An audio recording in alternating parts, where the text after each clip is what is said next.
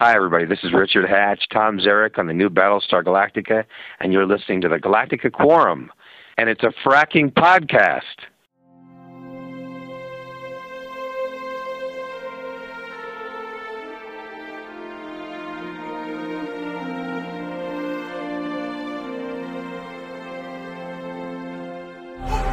Watching her become insane is not entertaining. Has he never fired a gun? If you're going to bring the suck, bring it full time. Hello, welcome to the Galactica Quorum. It's a mother-fracking podcast. Watch your mouth. It's a fracking podcast about Battlestar Galactica and Caprica. On the podcast today, I'm Brian. I'm Dimitri. Jason. And it's Jesse. Our website is galacticaquorum.com. Our email is gquorum@gmail.com. That's spelled GQUORUM @gmail.com. And our voicemail for comments, questions, and correspondence is 301-358-5175. Follow us on Twitter. Our account name is Galactica Quorum. That's one word. And you can also find us on Facebook as well. We have not listened to the official sci-fi podcast. For this episode, we will be talking about the Caprica episode Ghost in the Machine. We will not be discussing any spoilers, but we will be doing speculation. Again, we want to bring up our other podcast, Geek Quorum, which very soon will be kicking back into full gear once we hit the mid-season break for Caprica. That website is geekquorum.com and found on iTunes as Geek Quorum. We mentioned it very early on, but I want to bring up again, we will be doing the contest where we will be giving away the BSG downloaded book signed by Richard Hatch. News for Battlestar this week. The one thing I would bring up is sort of related to Caprica more so than the BSG franchise. Not this week's sci-fi podcast, but the podcast for the previous episode. After we put the last podcast out, I went back and listened to them talking about the last episode. Some interesting things. They spent the first few minutes just talking about how the show, over the first 7-8 episodes, they were not totally satisfied with the direction that had been taken, that they were taking a somewhat new direction, and that episode had been a turning point in the series where, and I'm going to paraphrase, he said it went from a boardroom, not bedroom, boardroom drama to a more suspense-driven show. Now, which episode was supposed to turn the corner? You would think it would be the There Is Another Sky episode, which I thought was more of a turning point, but it was actually the one following that, I believe. Well, okay. Is that their phrasing that it became more suspenseful? Yes. Okay. Don't know if I'd agree with that, but we'll continue on. From the sounds of it, they were acknowledging that they had changes to make and that the direction would be different following from that point on. Now, there's been at least one, possibly 2 episodes since that happened, since they started breaking down episodes with this new philosophy. Can't say I see a dramatic difference. I don't know about you guys, but the only thing I noticed really different is some of the storylines that they had in the beginning seem to have dropped off. Like the prominent one for me is the whole feds investigating the terrorist bombing, and that seems to have completely disappeared. Yes. Another thing he brought up was something we had been discussing, and that is Amanda and her affairs. We mentioned very early on that in the pilot script that there was mention of her having an affair with Vergis, and they actually addressed that in the podcast. They said that in the very beginning, she had had an affair, but they decided against it, and they had a different actor for that time. So that does lead me to believe that they did actually film that portion, but they said they wanted to go in a different direction with that. And then he segued into talking about Amanda and Clarice and how they had, in the writer's room, brought up the possibility of them having a affair, a lesbian affair. He didn't completely shoot it down, but said that wasn't going to happen. It was not happening now, but he wasn't totally ruling some sort of relationship out in the future. More tidbits. He acknowledged that Lacey and the guy from her high school, at some point you might have thought they were heading towards something, but he basically said they had no chemistry. So he said that was not going to happen. It's kind of interesting that a lot of what they do is very dependent on whether the actors themselves have some sort of rapport. And I always thought of that more as she's using him to get what she wants, and he has no shot. Yeah. That's why you cast. Yeah. That's, you would think you'd have them work together a little bit, but hey, what do I know? Forethought's a wonderful thing. According to them, I guess the talent pool in Vancouver is just so shallow. Can't they, hire actors from outside of Vancouver, ship somebody and put them up in a hotel? Hotel is cheaper than, I don't know, whatever. Whatever. Fracking. We're not going to do too many emails on this episode, again, because I want to keep things relatively short. Did have an email that just came in from Skiznot, who is our music composer for the Geek Quorum. And he writes, regarding our last episode where we talked about Tamara and her role as a divine character, he says, I'm so glad Dimitri said it. For weeks now I've been toying with the idea that Tamara actually becomes the one true God character. I have no real reason to think that will happen in the show, but I got the idea from an Orson Scott Card story, where an emergent program sort of transcends the physical medium and can alter reality on some level. Didn't that happen in Tron? I think it happens in a lot of stories. Just transcending the programming and becoming, yeah. Another point he makes is, just as a guess, he says, I think Emmanuel is Evelyn, and Evelyn is the assistant to Joseph in his office. He says, again, no real reason for me to think that other than maybe Booth's hairstyle put the idea in my head, and it could be a way for Joseph and Evelyn to connect on a deeper level. There's been the speculation about, is Emmanuel some other character, Tamara, in disguise? We can open that up in a moment, I guess. Okay, so we're going to talk now about the episode at hand. Here then is the recap for Hide Your Dogs and Garters. No. It's called Ghosts in the Machine. Joseph and Emmanuel are scampering through New Cap City looking for signs of Tamara. They look for clues in the digital counterpart of Adama's apartment. A gunfight breaks out, but none of the bad guys are felled by Joseph, who's too much of a pansy to even shoot a computer game character. Back in the real world, he asks Sam the trick to taking someone's life. Easy, his brother says. Just imagine them in their underwear. Breaks the tension. Makes me giggle. Meanwhile, Daniel is beseeching Zoe to figuratively come out of her shell and fess up to being inside the U-87. He resorts to putting her in a ring of fire, something that would have been worth years' worth of therapy for human Zoe. Still, no dice. She resists the urge to tromp up to her room and slam the door behind her. Instead, she continues to give him the silent treatment. Back in New Cap City, Joseph follows a lead to a bawdy nightclub, the denizens apparently being rejects from the set of Carnival. The cross-dressing MC immediately puts him on the spot with a riddle. What is your name? Joseph Adama of Caprica. What is your quest? To seek my daughter. What is the airspeed velocity of an unladen swallow? Maybe it's seeing a man in women's undergarments, but Joseph suddenly gets in a killing frame of mind. Using a dosage of amp stimulant as a digital can of spinach, he takes out the motley patrons and forces the MC to reveal that Tamara had been there.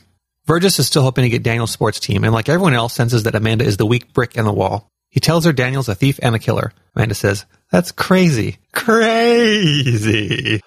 Daniel has one last test for Zoe. Talk or the dog gets it. Oh, Tin Man, if he only had a heart.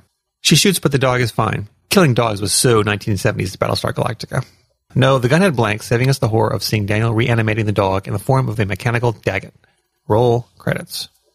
Okay, who wants to begin? I've been very critical of the show's pacing and its uneven storylines. Like all of us, I wanted to like the show, but it wasn't making it easy. And I said because of my faith in the creative team, I was going to keep watching the show. And I may be a minority here, but in this episode, I feel rewarded my patience. I'll give a half agreement on that. They were really doing better, and then for some reason, they pulled the gun out in the last scene and shot themselves in the foot. You build up suspense through this whole mind games thing, even ignoring the whole, this is all based on teen angst. But then, after going through all this thing about, oh my God, he tricked her into shooting the dog, and she went through all this thing, and then you have her admit that she knew they were blanks. I'm like, well, okay, so you basically just told us there was no reason to do that last scene. See, I disagree. I think, first off, for the first time, they gave a reason to me that this isn't teen angst. Zoe's avatar isn't Zoe, and the avatar understands that. When she was talking to Lacey about Zoe's parents, it seemed, at least how I was watching it, and this could be the eye of the beholder, but for the first time I understood a little bit that this computer program has enough aware that I'm like Zoe, but I'm not totally Zoe. And that's why maybe she hasn't told Daniel and hasn't been as upfront. Because if Zoe didn't trust their parents, how can I, a copy of Zoe, trust them? For me, that question almost becomes irrelevant. They've kind of flip-flopped. Whether she thinks she is Zoe or just a copy of Zoe or she's some variant of Zoe. For me, it comes down to what is the character? And I can't stand the character. There's nothing redeeming at all about Zoe, and I hate every second that she's on the screen. Last episode, Dimitri was talking about teen angst and what might make her a more believable character, depicting her angsty self. I found that to be especially true in this episode. It's one thing to have teen angst with her dad. they could depict that she doesn't have a good relationship with him, and that would be fine. But to do so, they would have to show a more sympathetic side to the character. Teens have trouble relationships with their parents. That's nothing new. But you usually see them having a positive relationship with their peers or their friends. So they can hang out with them and be like, oh, you get me, you understand. Then you get to see that they're not totally assholes all the time, but not with her. She's a complete brat, even to her so-called friend. It makes you wonder, why is Lacey even friends with her again?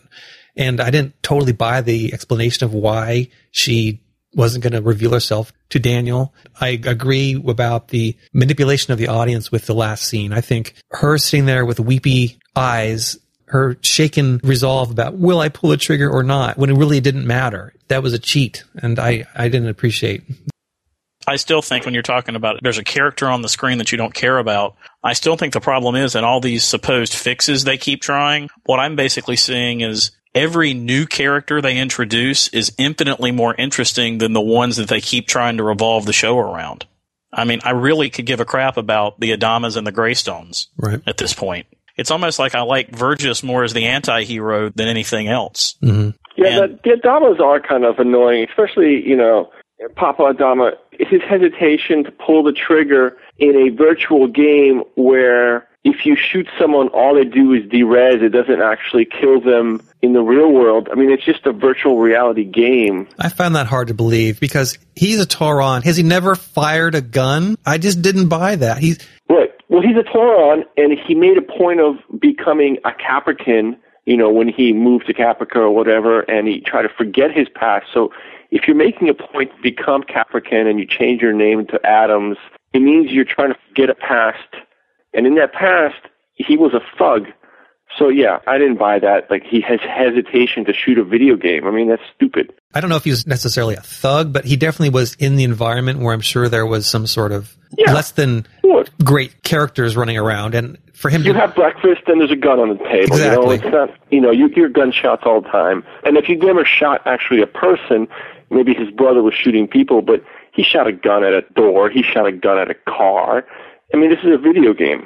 We go to Dave & Buster's and we offload $20 of machine gun rounds into all kinds of people and aliens all the time. It doesn't affect us. It's just a game, right? So this is a game. This is just a high-tech game. Now, see, I saw him as Michael in The Godfathers, where he was a lawyer and he was raised away from that and distanced from it, and that's why he had changed his name. And so that's why it didn't bother me. Now, I did have a little bit of problem with the, it's a game, so why are you freaking out so much part? But I was glad at the end when he finally did take some charge, even if he had to have the spinach in the eye or whatever, the MacGuffin that allows him to go crazy. But I was glad he finally did seem to be taking charge and doing something. And plus, I'm really frustrated with the whole game environment. Me too. I mean, me too. Who creates a game environment where everything's exactly the same as it is in the real world? I mean, what a lack of imagination. I mean, hell, even Dwight's Second Life character could fly. In The Office. Yeah. I mean, he's just like me in every way, except I can fly. Yeah, my main complaint about that game is that it's do or die, literally, and everyone walks around like they're in some sort of retro play, whereas if it's truly that situation and that type of war zone, it'd be like a Halo game. You would be armored up. Even if you couldn't just create your own avatar with your own equipment on, you'd be scrounging for stuff. And there would be this sort of road warrior looking type of outfits that people were wearing, taking whatever you can to protect yourself. It certainly doesn't seem to follow a logical pattern. The whole New Jack City part of the game was created in an out of bounds, so to speak, area by hackers. But yet, for some reason, they claim that once you're killed, you can never come back. What a pile of crap. Yeah, just hack your way back in. I mean, if you tell a computer hacker they can't get into something, then they don't do anything else in their lives until they get back in. Mm-hmm. The thing that I was most intrigued by was, A, Tamara was in there and she had some possibly huge role to play.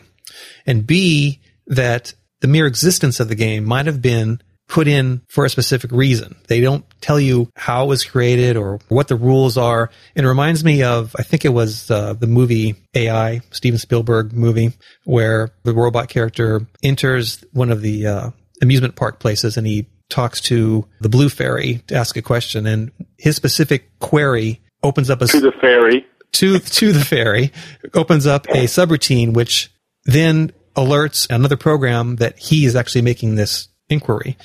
It basically was always waiting for him to show up to ask the question. And so I was thinking, well, if someone created a program, a game, specifically an environment, so if an AI happened to get in, you know what I mean? Is it a way to test and find an AI in the system? I thought that would be an interesting idea, but I don't know. The end result of what they're doing in this new Cap City is just not what I hoped it would be. Well, and of course, it's such a crutch line. They keep throwing out, well, what's the point of the game? Well, finding out the point of the game is the point of the game. It's just such a crutch because that just means the writers really have no clue what they're doing with it. At this point, we don't know. Maybe there is something. There is a plan. Yes. Yeah. Now, I want to go back to the ending just for a moment because I'm the alternate, and so maybe I'm just happy being manipulated, but I made notes right after the episode, and I said that I thought the whole storyline of him trying to trick her into mating herself was interesting, and at the end, I was worried that to keep this facade that they would kill the dog, and Daggett makes me think of all the old comic books back in the 60s, buy this issue or else we kill this person. And at the end, I thought it was a good reveal that even though it seemed like it was suspenseful, not at all. The robot knew enough that it was blanks. And so that didn't bother me, the fake out. It actually was okay with me. I'm thinking my grade's going to be higher than yours this time, Brian. Yeah.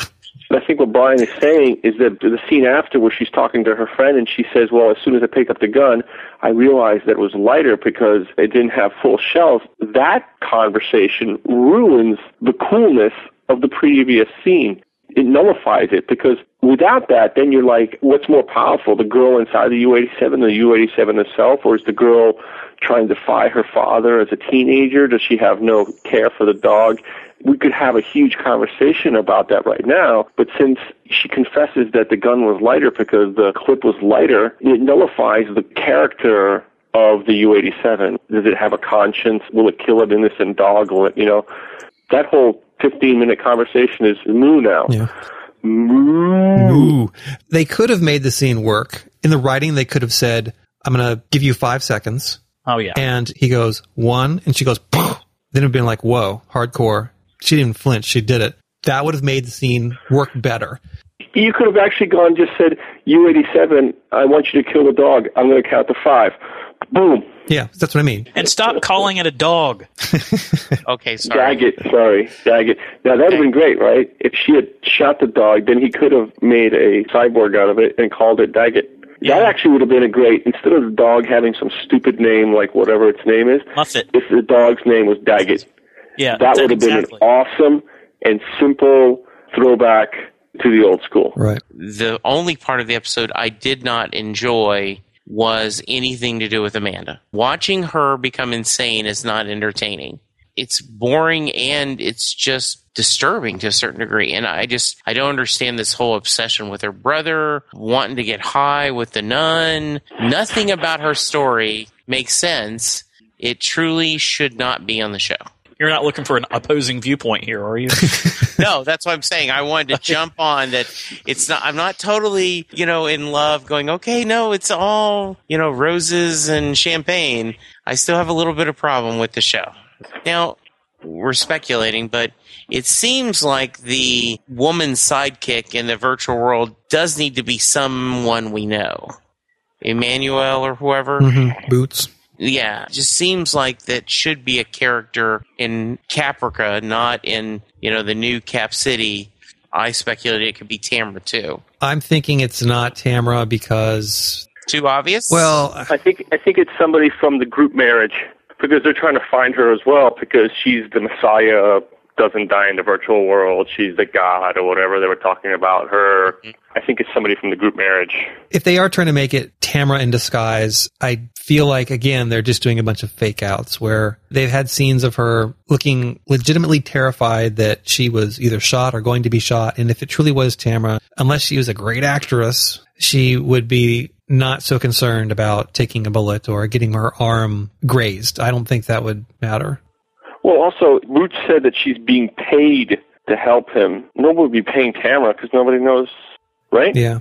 Unless she's lying. The only thing I could think is they want to have some parallel between Zoe not wanting to show herself to Daniel and Tamra not wanting to show herself to Joseph. But why would that be? That's almost as inexplicable to me. I don't find Zoe's refusal to be believable, but Tamra not showing herself to Joseph makes no sense.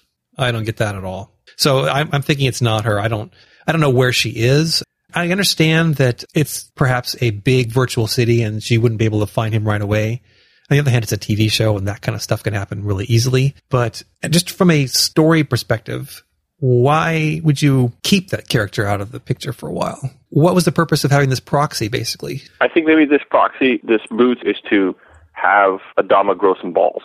It was good to see that. He finally did. But why couldn't they have had the Tad character, the gamer guy, be that guy? Why did they have to introduce this girl to do it? I mean, he could have been... Well, because the gamer guy, he's dead. Well, I know, but he didn't have to die. That's the thing. They could have had him stay maybe alive. He had to die so that to give some meaning to the fact that if you die and you know, he needed to have a connection with someone who dereses and he can't come back. Yeah, well, like they haven't made that point enough. Like, if you die in the New Cap City, you die forever. Well, I'm still on the fence about that. I'm not sure. I mean, Boots got grazed and she didn't get derez, and then why did her arm heal itself? Shouldn't it have stayed derez until she got some healing? Yeah, that was kind of weird. You know, like she just held on to it and said, oh, it hurts, and then it came back. Mm-hmm. Shouldn't it just have been like in and out the whole time? I agree. Good point. And then how does the drug affect you in the real world? That doesn't make any sense. If the drug is affecting you in the real world, if you're on that drug and you get shot, shouldn't you bleed in the real world?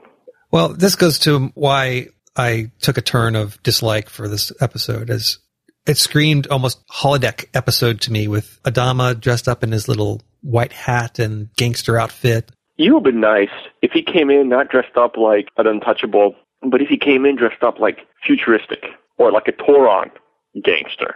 That would have been cool. No jacket, no hat, wife beater with all its tattoos showing. That would be awesome, right? Because then he's like, oh, wow, this guy is badass. He doesn't care. He's showing his real self. I can see it now. He appears like John McClane in Die Hard, and he comes up and his wife beater, and he's like, yippee-ki-yay, motherfucker. Yeah, that's what I'm talking. There's a little gasoline falling onto the highway from that floating blimp thing, and he blows it up. Mm-hmm. God, I love it. We should be writing this shit. So we say often. Right. I do agree that we all liked the Tamra character. It's very disappointing they've not brought her back. We all felt that was a pretty good episode, and we were enjoying it, and they've done nothing with it. And so they kind of gave us a tease, and then they haven't followed through. Have you noticed the one character that has been missing? Willie Adama. Does anyone care? No. No. No. We just... Yeah, like I said before, if he's off at military school right now, I'd be happy. You can get rid of all the Adamas except the gay brother. Mm-hmm. Give me the gay brother. Yeah, there you go. Quote me on that one. Vergis, Spike, Lacey, and Tamra. There we go. So, okay, writers, take that, build us a series. Right. I've said it many times, but I think Lacey has really good potential. I think, now I'm not totally into the Buffy lore like you are, Jason, but she reminds me of like a Willow character, very unassuming, who at one point could turn dark. I'll take that to my dreams tonight. So I think that would be cool. That would be an arc that I would be interested in seeing. My frustration at this point on this show actually comes from what I consider to be the potential that they seem to be wasting. There's elements there, but it's like they're either just picking things out of a hat or throwing them at a dartboard, whatever cliche you want to use. If they started out on the wrong foot and they think they did fine, but you need to fix it faster. Create some plausible excuse to get away from some of these things that aren't working and start anew and pick up what's interesting. I mean, more on Vergis, more on the STO. This week is the mid-season finale, which is because that's what cable channels do. But we've seen, especially this year, A lot of shows can go either one way or the other. If you take a break and when it comes back, no one cares, or you come back and there's a lot more interest. So do you think people are going to come back however long a break they take? And how about you three? Will you just wash your hands up and say, you know what, I gave it a half a season, it didn't captivate my interest, and I'm moving on? I usually don't tend to use a mid-season break as I'm not coming back anymore. I mean, if I'm not coming back, it would have already happened, most likely. I just hope it's not a 1 year and 2 month break like the last Galactica. They couldn't afford that. I don't know what the break is at this point. Has anyone heard? I haven't heard any word. No idea. I haven't heard anything. Look, this is like the crystal meth of shows. It's bad for me, but I'm not going to stop. But I will say, because you can just leave it on the TiVo and record it. But if they bring it back at a time when there's a lot of other things to watch, the episodes might sit on my TiVo for a while. If they bring it back in the middle of summer, bring it back like during the All-Star break when there's literally nothing on. It seems to work for Mad Men. They kind of come on right before everything kicks off, and they run most of their season in the dead of nothing. They shouldn't take too long a break, and they definitely shouldn't try to bring it back when there's other things on. Right. Absolutely. Battlestar Galactica was great at having mid-season cliffhangers. Not always, come on. Well, which one? Algae Planet? Okay, Algae Planet. But I know you didn't like that cliffhanger, but it was still effective. I mean, it got us coming back. You weren't saying after that episode, well, that was a kind of contrived cliffhanger. I'm not going to come back and see how that resolves. But unfortunately, every time I try to compare this show with Battlestar Galactica, I am inevitably disappointed. And I don't want to set myself up to think that the mid-season finale is going to match my expectations of what I hope will happen. So I don't remember, did Ron Moore or David Icke say this is not Battlestar Galactica? You know, don't go in with expectations. Did they try to distance from the show? I think they did. They said from the outset that it was going to be a different type of show. I mean, we've said many times that they pitched it as a sort of Dallas in space, which is nothing like it is. Well, a lot of people have said it was sort of a soap opera, which is true. The first several episodes had a different vibe. I don't see South Fork, and I haven't seen a JR yet, so I'm just saying. I'm a child of the 70s. I know Dallas. I live in Dallas. Right.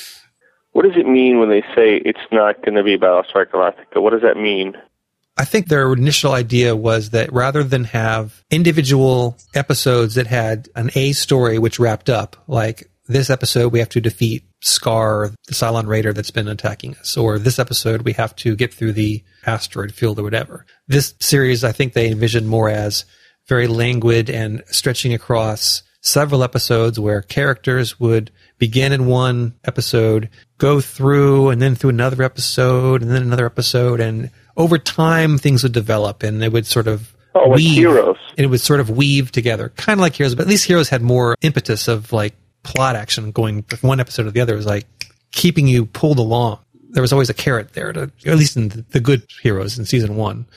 Maybe they found, for whatever reason, that wasn't working, and maybe they're switching to a more traditional model. But again, I haven't seen it so much in the last couple episodes. Yeah, I mean, I'm going to stick with it. Of course, I was happier with this episode than you guys were. And I'm hoping that it won't disappoint me this Friday. But I wouldn't bet on it based on their previous track record. Mm-hmm. But I am hopeful. At this point, I've actually moved on to keeping hope alive since I saw that story about they're already developing another series that goes back to the, quote, space opera thing. That gives me more hope than this one being fixed. The timing of it is interesting because I wonder what they consider to be the lifespan of this series. Do they, and I mean Ron Moore and David Icke, and then we're not hearing much from Ron Moore, so I don't know how much input he has, but do they envision this as a 3-season show, a 2-season show? I mean, Battlestar Galactica was only 4, and that was huge in scope. There was so much they could have easily done 5 seasons of that show. I don't see this anywhere even close to being a 4-season show. Battlestar Galactica was 5 seasons, Brian. If your mid-season break is longer than a year, your second half of your season is a 5th season. That's right. We did brand the last 10 episodes as season 5. That's true. I think that's an interesting point about Ron Moore's silence. He isn't doing the podcasts, do you think he's not been as involved with this one, and this is more David Icke's baby? Yes, I think that's not mere speculation. That was something that they said would happen when they first started the show. He was going to be executive producer for the first, I think, 10 episodes. Then he said he was going to somewhat remove himself, and it was going to be Ike and Jane Espenson who were going to take over. And as we know, Jane has sort of stepped down from the showrunner spot. Right. So I don't know what involvement he has right now. I'm not sure if he's totally devoting himself to some new project, like the movie project he's supposed to be developing for Paramount. That might be what he's doing. Because using the Lennon-McCartney analogy that everything they wrote, even if they did it separately, they just gave it the same name. So maybe that's in this case, he's done very little and its name's on it just because that's how the partnership they've made. Right. Initially, I thought he had a lot more to do with the beginning of the series because initially, at least on IMDb, he was credited as writing the first 2 episodes. And I think even in the podcast, I said as much, but it turns out that he was not the writer of those 2 episodes. And maybe it just comes down to some of the arcane rules that they have for the Writers Guild. Sometimes, depending on who writes, it's more so for film than for TV scripts, but right. They can have these rules about, so-and-so writes whatever draft, and then someone else finishes it. What the percentage of it determines who's actually given credit. But again, that's more for film than for TV. But at least my impression was that he had more to do with the beginning of the series. And really his involvement was on the very direct level. He was the director of the second episode. That's about it as far as credits go, apart from being executive producer. This episode, I don't know what else there is to discuss from this one. So you two didn't like the episode at all? I'm not liking that series. No, it's not this episode. I mean, I just think the series doesn't work for me. It's boring. Like the other shows I watch nowadays, I watch Castle. It's a cop drama, but it's very exciting. Right. I watch Southland, another cop drama. That's really heavy. This just doesn't draw me in, But still, what kills me is all the fantastic reviews this is getting. If you think this is such a great show, where were you when BSG was on? Yeah. And it just strikes me as that these might be people that kind of miss the BSG wagon, so they want to make sure they don't miss this in case it blows up. Right. I'm a little sad. I really thought that you guys would be happier with the episode. That's why after I watched it, I shot an email. the giddy little kid going, "Oh, I can't wait to discuss it with my friends. It's going to be so cool." Okay, let's do grades. I've had a lot of restraint with the grades for the show so far, and I think the worst I've given it has been a C, and I just hated this episode. Zoe, nothing else I can say. I'm just giving it a D. It needs to get better, and I'm hoping the next episode, the mid-season finale, really turns it around. So I was going to give it originally a B+, and I'm going to stick with that. It wasn't an A, but it was very strong. I was very happy. You know how in the Olympics when Bodie or whomever, they crashed and they weren't able to make it down to the bottom, and then when they showed the time splits of the times and the rankings, if they didn't score, they get a DNS, did not score. I'm going to give it a DNS. Wow. Does that make me the American judge on the homer? I think so. Okay. For 40 minutes, I was set to go B-. And I was just so completely bummed by the last 3 or 4 scenes. I dropped it to a D. Oh, I mean, wow. That's a sharp curve. Remember, it's okay if you suck the whole time, because then we just feel pity. But if you show potential and then screw it up, that's when you get graded the worst. Words of wisdom, people. Words of wisdom. If you're going to bring the suck, bring it full time. but don't tease me with potential and then decide to punt in the last 2 minutes. And I know I've hammered this point home, but stop giving me 3 minutes of good characters and 45 minutes of characters I don't care about. Okay, that will probably wrap up this episode. We have one more regular episode before we go to mid-season break, but we will not be taking off. For whatever time that they do take off, we will still be doing episodes. Well, Brian, also, these guys end next week, and then it's April 1st, and V comes back.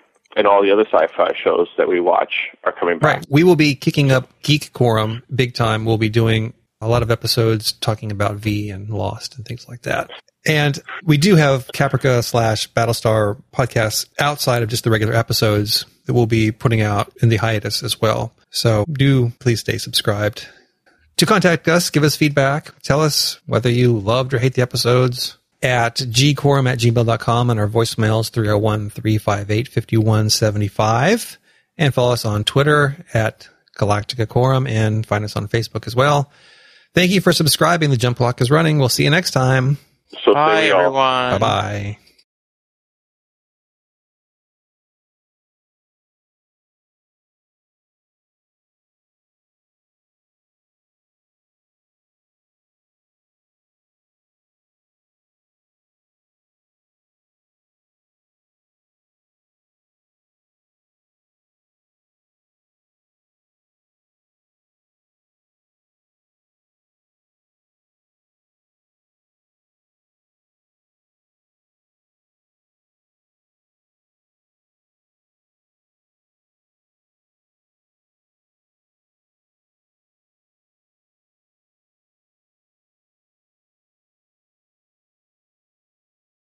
Canada was not trusting of me, and nor was the United States. I had to do a full body scan, and they went through every package, every pocket. And when he says every package, hey, you know what he's talking about. that's what she said. They unzipped everything on my briefcase. Stop. On my backpack. Right, Sorry. right, okay. Safe word, Winnebago. We're getting our implicit. When you get the full body scan, do you have like just a couple minutes to like fluff yourself before you get photographed? I mean, you don't want to show up with a 1-incher, right?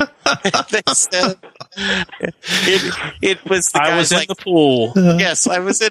There's shrinkage. Yes, It's fucking cold in Canada, man.